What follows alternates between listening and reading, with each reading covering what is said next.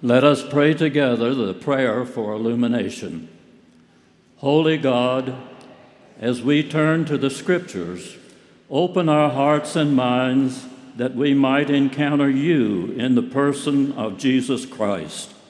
Be with us as the word is read and proclaimed, that we might know you more fully and follow you more faithfully.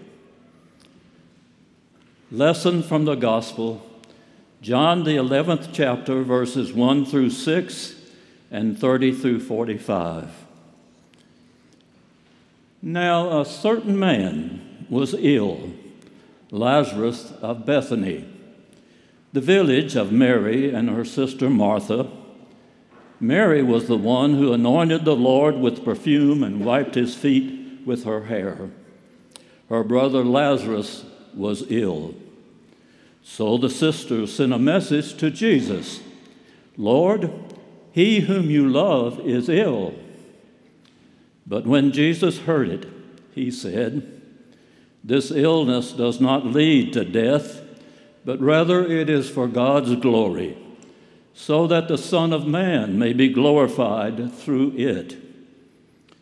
Accordingly, though Jesus loved Martha and her sister and Lazarus, after having heard that Lazarus was ill, he stayed 2 days longer in the place where he was. Now Jesus had not yet come to the village, but was still at the place where Martha had met him. The Jews who were there with her in the house, consoling her, saw Mary get up quickly and go out.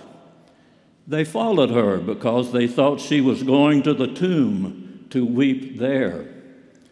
When Mary came where Jesus was and saw him, she knelt at his feet and said to him, "Lord, if you had been here, my brother would not have died."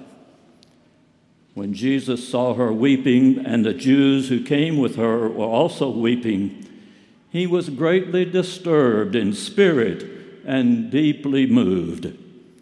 He said, "Where have you laid him?" They said to him, "Lord, come and see." Jesus began to weep. So the Jews said, "See how he loved him?" But some of them said, "Could not he have opened the eyes of the blind man, have kept this man from dying?" Then Jesus, again greatly disturbed, came to the tomb. It was a cave, and a stone was lying against it. Jesus said, "Take away the stone." Martha, the sister of the dead man, said to him, "Lord, already there is a stench because it has been dead 4 days. Jesus said to her, "Did I not tell you that if you believed, you would see the glory of God?" So they took away the stone. And Jesus looked upward and said, "Father, I thank you for having heard me. I knew that you always hear me, but I have said this for the sake of the crowd standing here, so that they may believe that you sent me." When he had said this, he cried with a loud voice, "Lazarus, come out." The dead man came out. His hands and feet were bound with strips of cloth, and his face wrapped in a cloth. Jesus said to them, "Unbind him and let him go." Many of the Jews, therefore, who had come with Mary and had seen what Jesus did, believed in him. The word of God for the people of God.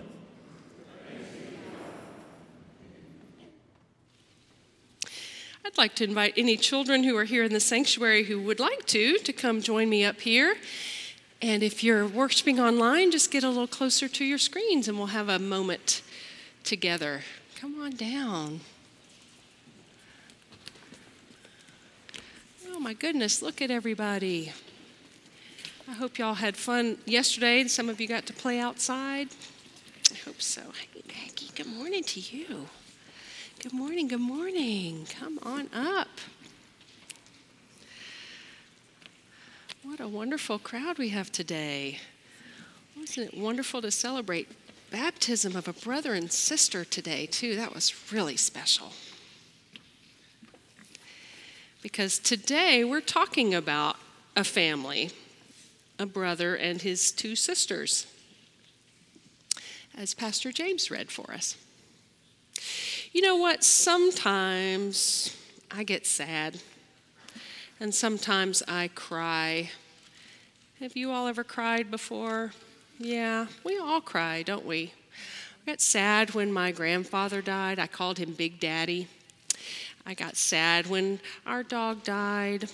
I get sad about things sometimes, and I cry. And you know, in our story today, it's a story about a family of two sisters and a brother, and the brother had died, and the sisters were really sad because they all loved each other very much. They were really good friends of Jesus, too. And Jesus came to visit them, and when he saw that they were crying, you know what happened? He cried too. The very shortest verse in the Bible, 2 words, Jesus wept. And they mean so much to me. To know that Jesus loves us so much that he'll cry with us when we cry. When we're sad, it matters to Jesus. I love this picture on the front of our bulletin of Jesus hugging. I'm not sure if that's Martha or Mary. It could even be Lazarus. But he's just holding them and comforting them. And sometimes that's what we really need from God. But you know, the story goes on that Jesus healed Lazarus. And he raised him from the dead. And it's an amazing miracle that happens. But even though Jesus knew that he was going to do that, he still took time to comfort Martha and Mary. And that gives me comfort too. Let's pray together. Gracious God, we thank you so much that when we are sad, we know that you're with us. That Jesus cried too, and he understands. We thank you that you hold us and that you just give us a hug to comfort us. We thank you for the people in our lives that show us that love too. In Jesus' name we pray. Amen. Okay, 3, 4, and 5-year-olds can go with Emily and Pastor Maggie to Children's Church. You had a birthday and now you're 5? That's so exciting.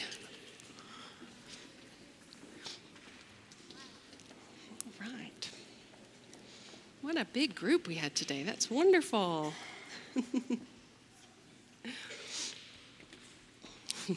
Speaking of brother and sisters. If you worshiped with us last week, whether in person or online, you may remember that we sang some good old-fashioned hymns. We started off with Charles Wesley, "Oh, for 1,000 tongues to sing," the United Methodist anthem, it's often called. The service ended with Amazing Grace, and who doesn't know and love Amazing Grace? Now, if you had been at the 11 o'clock service, you would have gotten a chance to sing a middle hymn, and we sang Just As I Am. And I saw a few people wiping away tears as we sang some of those old favorites. Well, another old favorite that we sing sometimes is, "What a friend we have in Jesus." Anybody know it? "All our sins and griefs to bear. What a privilege to carry everything to God in prayer." That image of Jesus as a friend. It was an image that we often see in those older hymns, an image that helped many in some of the generations who've gone before us to pray and to connect with God. It's an image that I think often helps our children relate to God and relate to Jesus as a friend. As we look across Jesus' ministry, as it's told to us in the 4 Gospels, I have to wonder, did Jesus have friends? He had disciples, students, if you will, who followed him and apprenticed with him and were to carry on the ministry after him. He had family, The scriptures tell us he had some siblings. He had his mother, at least, in his adult life. But did he have friends? And what did it mean to be a friend of Jesus? Well, in the 11th chapter of John, we see this little family, Lazarus, Martha, and Mary, who seem to have been friends of Jesus.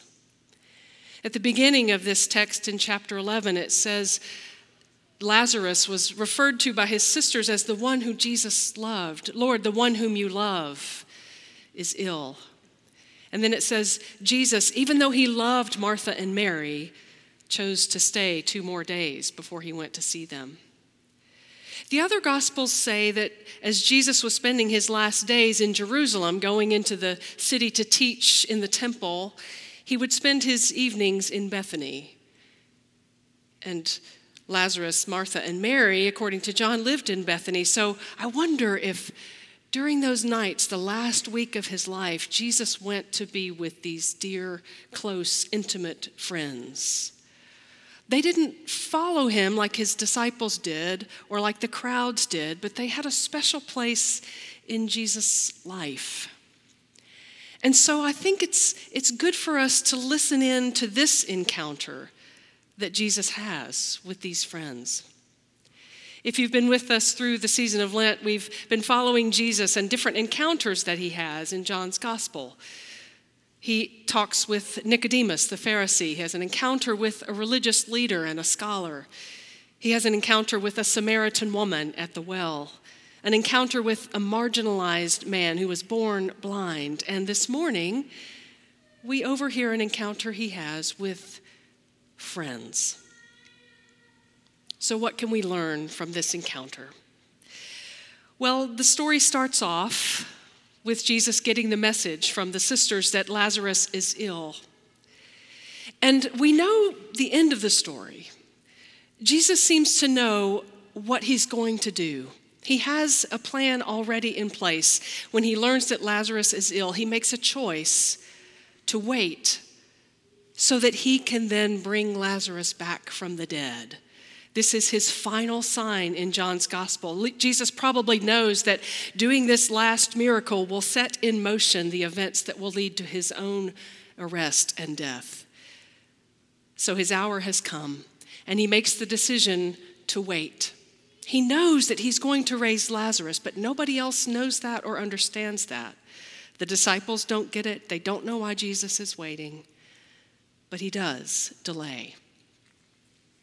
When he begins to get closer to Bethany after the delay, the story says it had been 4 days since Lazarus had died. I think it's significant that John tells us that in the gospel. There were some at the time who believed that when someone died, their soul sort of hovered around their body for 3 days. But on the 4th day, they were gone. They were really gone. If we look at much of Scripture, there are things that God does on the 3rd day. If some of you are reading through the Bible this year as we're doing together, we've been reading Joshua and Judges, and I've noticed several times in Joshua, on the 3rd day, God acts. But this is the 4th day. A day that to Martha and Mary must feel too late. As one commentator put it, it's the day of hopelessness, the day of giving up. That is the day that Jesus approaches the home of Martha and Mary. And we didn't hear this part of the story, but Martha is the first one to go running out, a woman of action. She goes out to meet Jesus, and she says to him, "Lord, if you had been here, my brother would not have died." Now, what is the tone of Martha's voice when she says that? What do you hear when you hear Martha, this dear friend of Jesus who had sent him a message, say to him, "Lord, if you had been here, our brother would not have died"? I hear lots of things. I hear faith. "Lord, if you had been here, death would not have won. If you had been here, you would have healed Lazarus. Lord, I know you have the power to heal. And if you'd been here, it wouldn't have happened." But I also hear a little bit of complaint. "Lord, if you had been here, our brother would not have died. Lord, where were you? Jesus engages Martha in a conversation where he talks about resurrection, where he says, I am the resurrection and the life, and she sort of understands and kind of believes, but not really sure what he's talking about.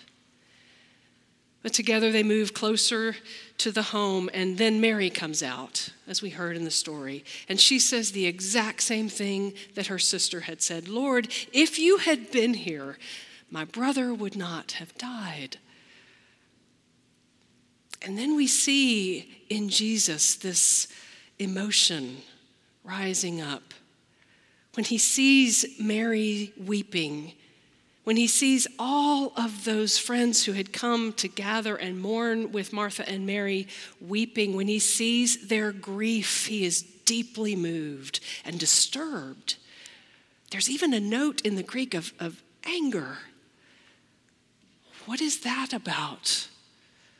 I wonder if he's angry at the power that death still wields on this earth. I wonder if he's angry that no one yet understands the power that he has, the power of resurrection. Whatever the reasons for his emotions, they are deep, and he begins to weep. The NRSV says Jesus began to weep, but I like the shorter version better. Jesus wept. The shortest verse in all of the Bible, and yet one of the most profound. That on the fourth day, in those times when we are hopeless, when it feels too late, when life has just dealt us a blow that seems final, God in Jesus is right there with us, weeping with us, understanding our grief and holding us in it. And in some ways, my friends, that feels like enough. Just that God is with us. But there's more. The story goes on.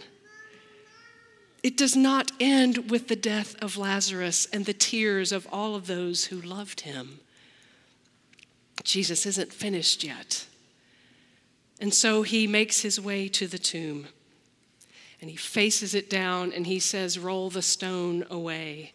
And here Martha, I think, speaks for all of us. Wait. Don't. It's been 4 days. It's too late. There's a stench already. We can smell death. Once again, the King James Version is kind of interesting here. Martha says, he stinketh. Death stinks. And I want to say that. I want to say that to Jesus. I want to say that in my prayers. Death stinks. Cancer stinks. Poverty and injustice and racism stink. Tornadoes ravaging little towns in Mississippi and Alabama stink. We want to say those things in our prayers. And this story invites us to do that. What is it in your life that you want to say out loud that just stinks? Well, in this story, we know that God is with us and recognizes that and stands with us. Jesus didn't judge Martha and Mary for their feelings or for their grief or for their inability to understand the bigger picture. He just wept with them. And then he went and faced down the tomb. And with all of Martha's protestations that it just stinks too bad, Jesus said, unroll the stone. And then he offers up a prayer that it's as if it's already done, and he cries out, Lazarus, come out! And the dead man, as he's called in the story, stands up and goes to the entrance of the tomb, and through the death cloths that are covering his face, he sees the light of day. And Jesus says, unbind him and let him go. and Martha and Mary and Lazarus now see their friend in all of this wonder and power, has power over death. That in him somehow, even on the fourth day, there is hope and there is new life. And that death does not have the final word. Death no longer has the power that they thought it once had. You know, the truth is, at some point down the road, Lazarus and Martha and Mary all died. As we all do, it's part of life. But maybe through their relationship with Jesus, they learned to be in relationship with death in a different way. Maybe they learned that there was more to life than the fear of death, and more to death than the end of life. There's a prayer we say in the service of death and resurrection in our liturgy. Let me read it to you because I want to make sure I get the words right. May the mystery of these words, the mystery and power of Jesus, who is our friend and who also is the resurrection and the life, hold us as we ponder these words. Speak to us once more your solemn message of life and of death. Help us to live as those who are prepared to die. And when our days here are accomplished, enable us to die as those who go forth to live, so that living or dying, our life may be in you. Amen.